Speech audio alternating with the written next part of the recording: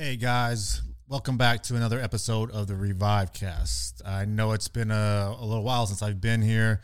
Just been crazy with work and coaching and all the little things that we're having to do with business. But I'm back finally. And today I'm solo. So what I thought I'd cover is something I get asked a lot of questions about, and it's a topic to where there's a pretty deep rabbit hole to it, and that's talking about the gut. And when we talk about the gut, we can break that down into like numerous parts. I mean, something as simple as digestion, bowel movements. It can be dysbiosis in the form of SIBO or candida or parasites or yeast overgrowth. There's so many things that are connected to the gut. All the way to, the immune system, hormones, thyroid. I mean, the gut, everybody should know by now that we call it like the second brain, right? Because of the interconnection with everything else within the body.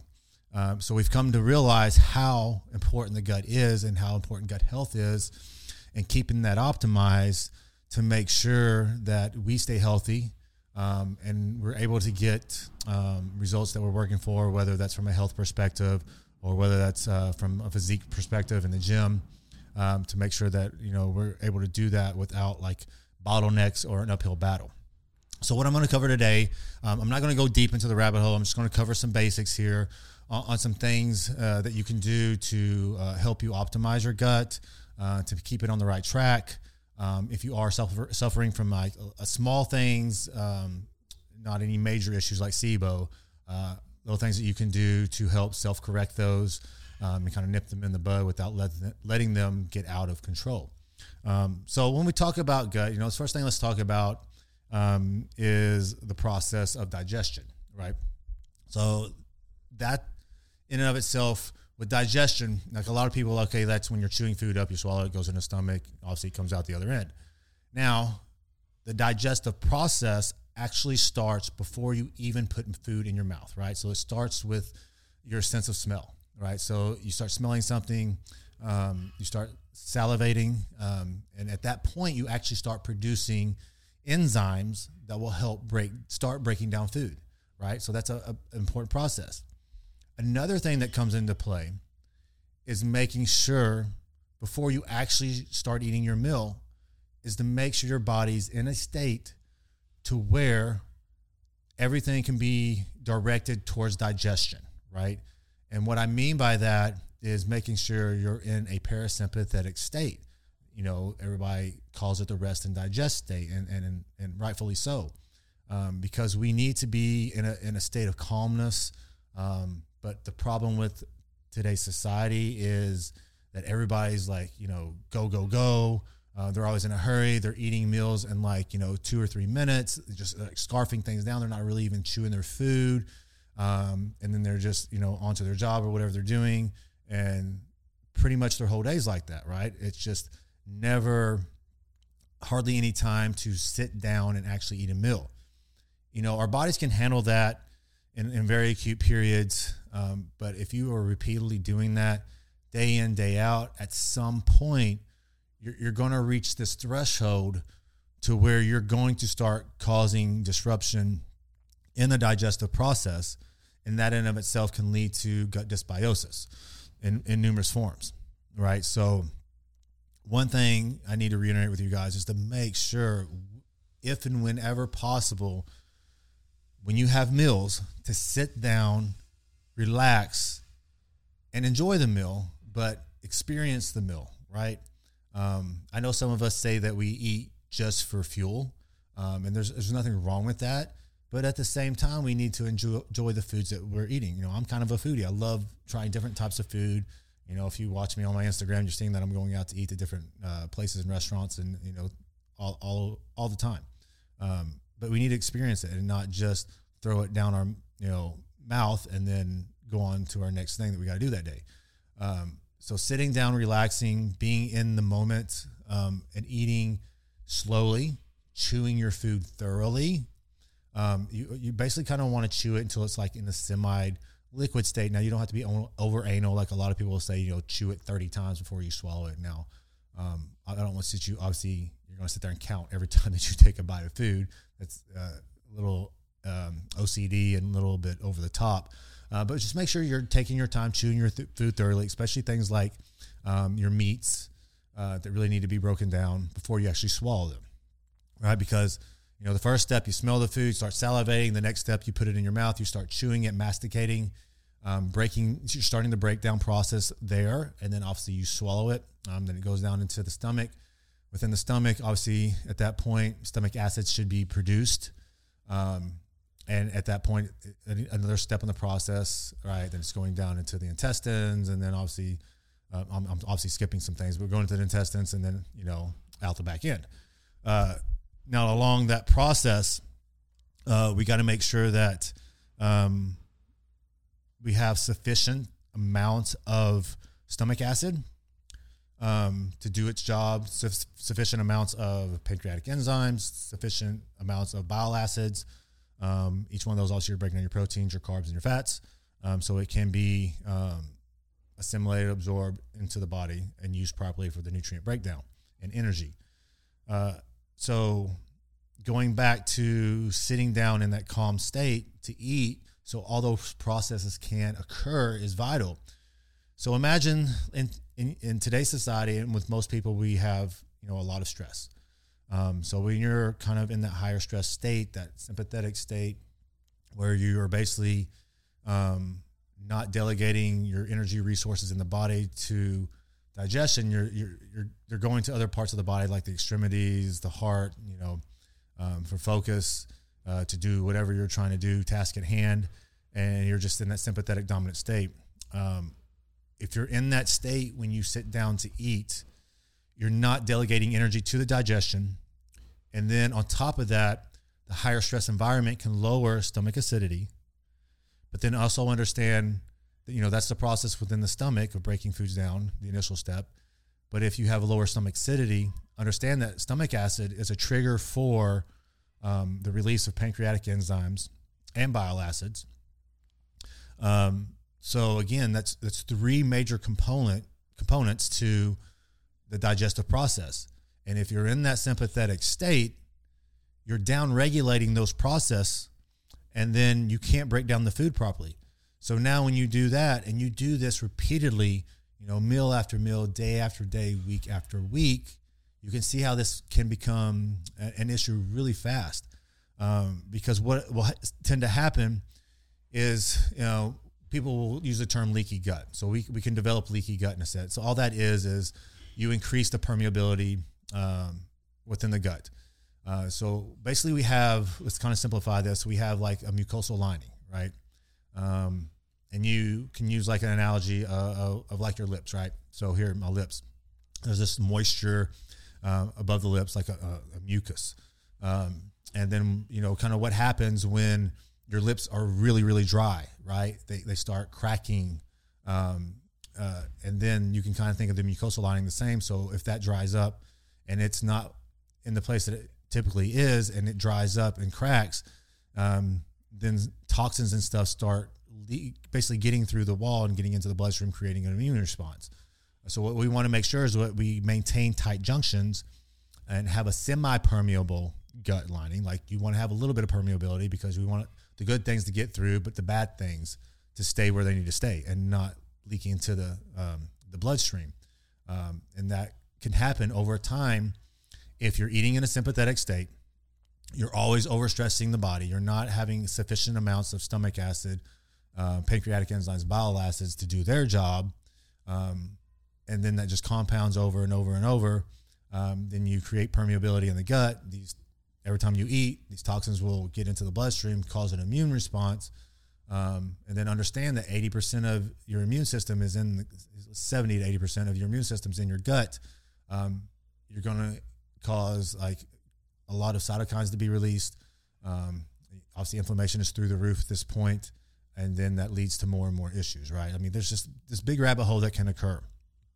So the take home from that is to make sure that you are eating in a low stress environment and you're taking your time to chew your food, right? We want to make sure that we make the process as smooth as possible when it comes to digestion.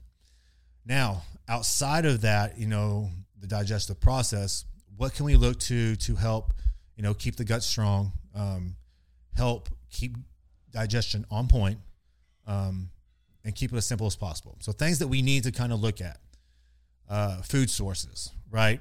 Because if you're eating a lot of processed foods, things that have a lot of chemicals, fake sugars, are going to cause disruption in the gut biome. If you're looking at things like antibiotics, medications, disturb the gut biome as well, right? So if these things are in play, you can bet there's some type of dysbiosis going on in the gut. Most people have it, but it's to what degree do you actually have it?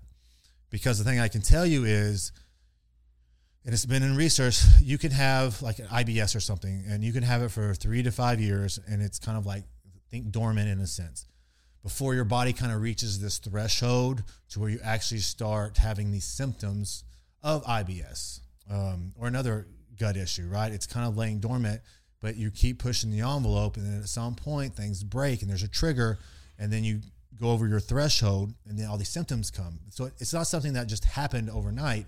These things are festering over years, and then all of a sudden something gives. We can look at the fitness community. There's a lot of people in the fitness community that have gut issues, and they don't understand what happens because in our community, you are eating the quote unquote healthy foods, the clean foods, day in and day out, and you don't typically change your food sources up that much, and then all of a sudden you develop these gut issues, right? You're bloating, your gas, constipation, diarrhea, and they're like, where did this come from? But you have to look at the environment of a fitness enthusiast, especially on the extreme end, like a competitor. Typically, the cleaner foods that they, quote unquote cleaner foods, diversity of foods are lower, meaning that they're having like a higher carb diet with a lower fiber diet, right? High carbs, low fiber. Not really a good mix over time, because fiber is needed not only to help feed good bacteria, help strengthen the gut lining, and help also balance blood sugar levels. If you're constantly pounding all these carbs and all this food with a low amount of fiber, at some point, something's going to give. And then you start getting disruptions in the gut biome and leading to another issue, right? On top of that, a lot of, especially competitors, or honestly, I shouldn't even narrow it down to competitors. Honestly, in today's society with people with high amounts of stress, everybody's in this high stress state.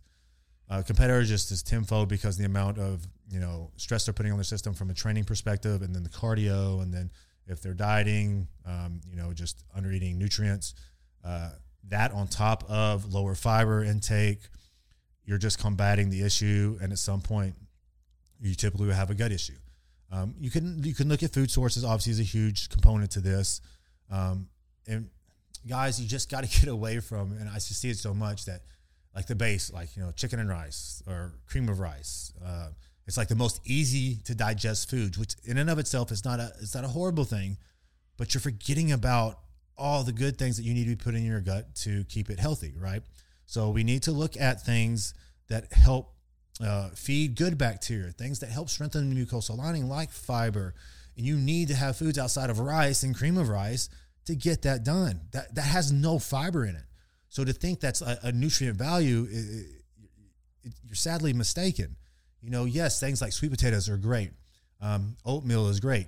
Fibrous veggies, fruits, keeping those things in decent amounts throughout your diet, even in a deficit, is crucial to longevity and gut health. But people are just like, well, it's easier on my gut. Well, yeah, I understand that. But at the same time, why are you having gut issues? Look at other causes to that. It's not just the solution of let's eat something that has no fiber in it, and so it can pass through and not ferment or cause any bloating or gas, when down the road you're making the situation worse because you're making your gut weaker.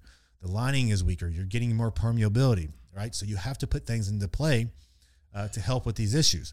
A simple thing that you can put into play is this is where supplementation can come in handy, right? If you are obviously in a diet and you're a deficit and you can't have as many nutrients, adding things like a greens powder, which has prebiotics in them, even some probiotics. Then you can look at adding in even like a specific GI supplement like we have with GI Plus, to help with strengthening the mucosal lining and feeding bacteria, right? You have to feed the good bacteria for them to stay elevated to the levels that we need for a healthy gut. Probiotics are good to an extent. The issue with probiotics is there's so many probiotics on the market, right? There's things with 50 billion or 100 billion or whatever it is of strands in there. But the thing people aren't looking at is the quality of the strand or of the species and the strains, right? Like people look at the genus. Like with a probiotic, you have a genus, you have species, and you have strains. So like the genus is like Lactobacillus. The species could be Acidophilus. And then the strain could be something like a NS or an NCFM, right? And like with Lactobacillus, that's a genus. And there's like numerous variations of Lactobacillus. But are you having the ones that have been, clinically researched to show that they have positive effects on us? And each one does something a little bit different. I don't want to get too much in the rabbit hole of probiotics, but just to kind of touch on a little bit, like Lactobacillus acidophilus is the genus and the species. The different strands of that genus species could be the NCFM. It can be the 8702, RC14. And then outside of the Lactobacillus acidophilus, there are Paraceses, there are Plantarum. There's different types of species, and then the strands, and then what do those do within the system? With NCFM, that is inoculation. With the 8702, that's kind of like an upper respiratory thing. If you're looking at the RC14 strain, that's going to be more UTI. If you're looking at the UALA01 strain, that's going to be more of inflammation, more of a neural inflammation. If you're looking at Lactobacillus plantarum, that's going to be anti-inflammatory. The Bifidobacterium, that's going to be something that's more antibiotic protectant, which, as I talked about earlier, antibiotics can disrupt the gut biome because it kills everything off, right? Even the good bacteria. So guess what you probably need to be taking specifically as you're taking antibiotics? You need to take a specific strand of a probiotic to keep that from destroying everything within the gut. Does that make sense? So you would take the Bifidobacterium, you can make some other strands with that to have that protectant in there so you're not degrading the gut biome, right? Because you can see how, guys, you can kind of get off into all directions with the gut, and I can talk in a million different ways, and I can detour here, and here. It can get really confusing, but I just want you to see that there's so much encompassing the gut, right? And if you do some of the simple things, you don't have to worry about this down the road. So keeping diversity of food, sitting down when you're eating in a calm environment, chewing your food thoroughly. Hydration's huge, right? You have to have that for motility of the gut and motility for bowel movements, right? Bowel movements. Oh, there's another one. Are you going to the bathroom every single day? If not, that's an issue. It could be because you don't have enough fiber. It could be because you don't have enough hydration. And if you're not excreting, you are going to be backing up toxins within the system. It could be something like estrogen or other toxins. Then you look on top of other things like sleep. Are you sleeping enough, right? So during sleep is a recovery process. That's when things like the migrating motor complex does its job. It's like the sweeper in the gut, to where you sleep, it kind of brushes through, gets rid of all the toxins and extra pathogens that are in there, does its job, and then you're good to go. It actually does that between meals too, if it's long enough. Lifestyle issues, like I talked about, society today, everybody's stressed and go, right? In a rush, they eat their meals in 2 seconds. So changing your lifestyle a little bit to accommodate better digestion. So looking at all these little factors here and, taking away what's one or two things I can do right now within my lifestyle to help with my digestion, to help with my gut health, right? Pick any of those things that I've just mentioned previously and do one or two of them. Then when that becomes like a lifestyle for you and something you're doing on a regular basis, do a couple more and then do a couple more, right? But in and of itself, to keep it simple, guys, add in these simple products if you need to help with gut health. This is, your feeding. product that's going to feed the good bacteria. This is going to help with the gut lining, the mucosa lining, and keeping it strong. You could take both of them together, right?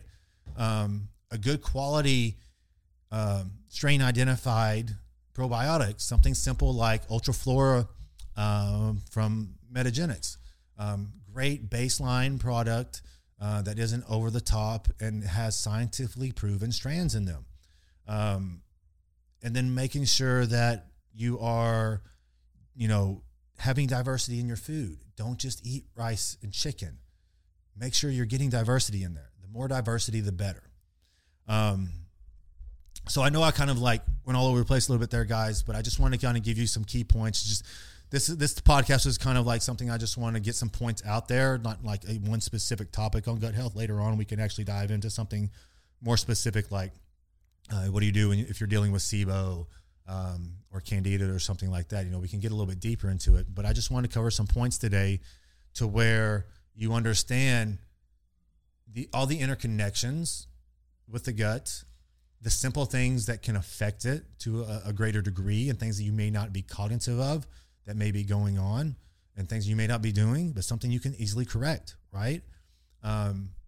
So if we take some of these steps that I talked about today and you implement them in a daily routine in your life, it will help with your gut.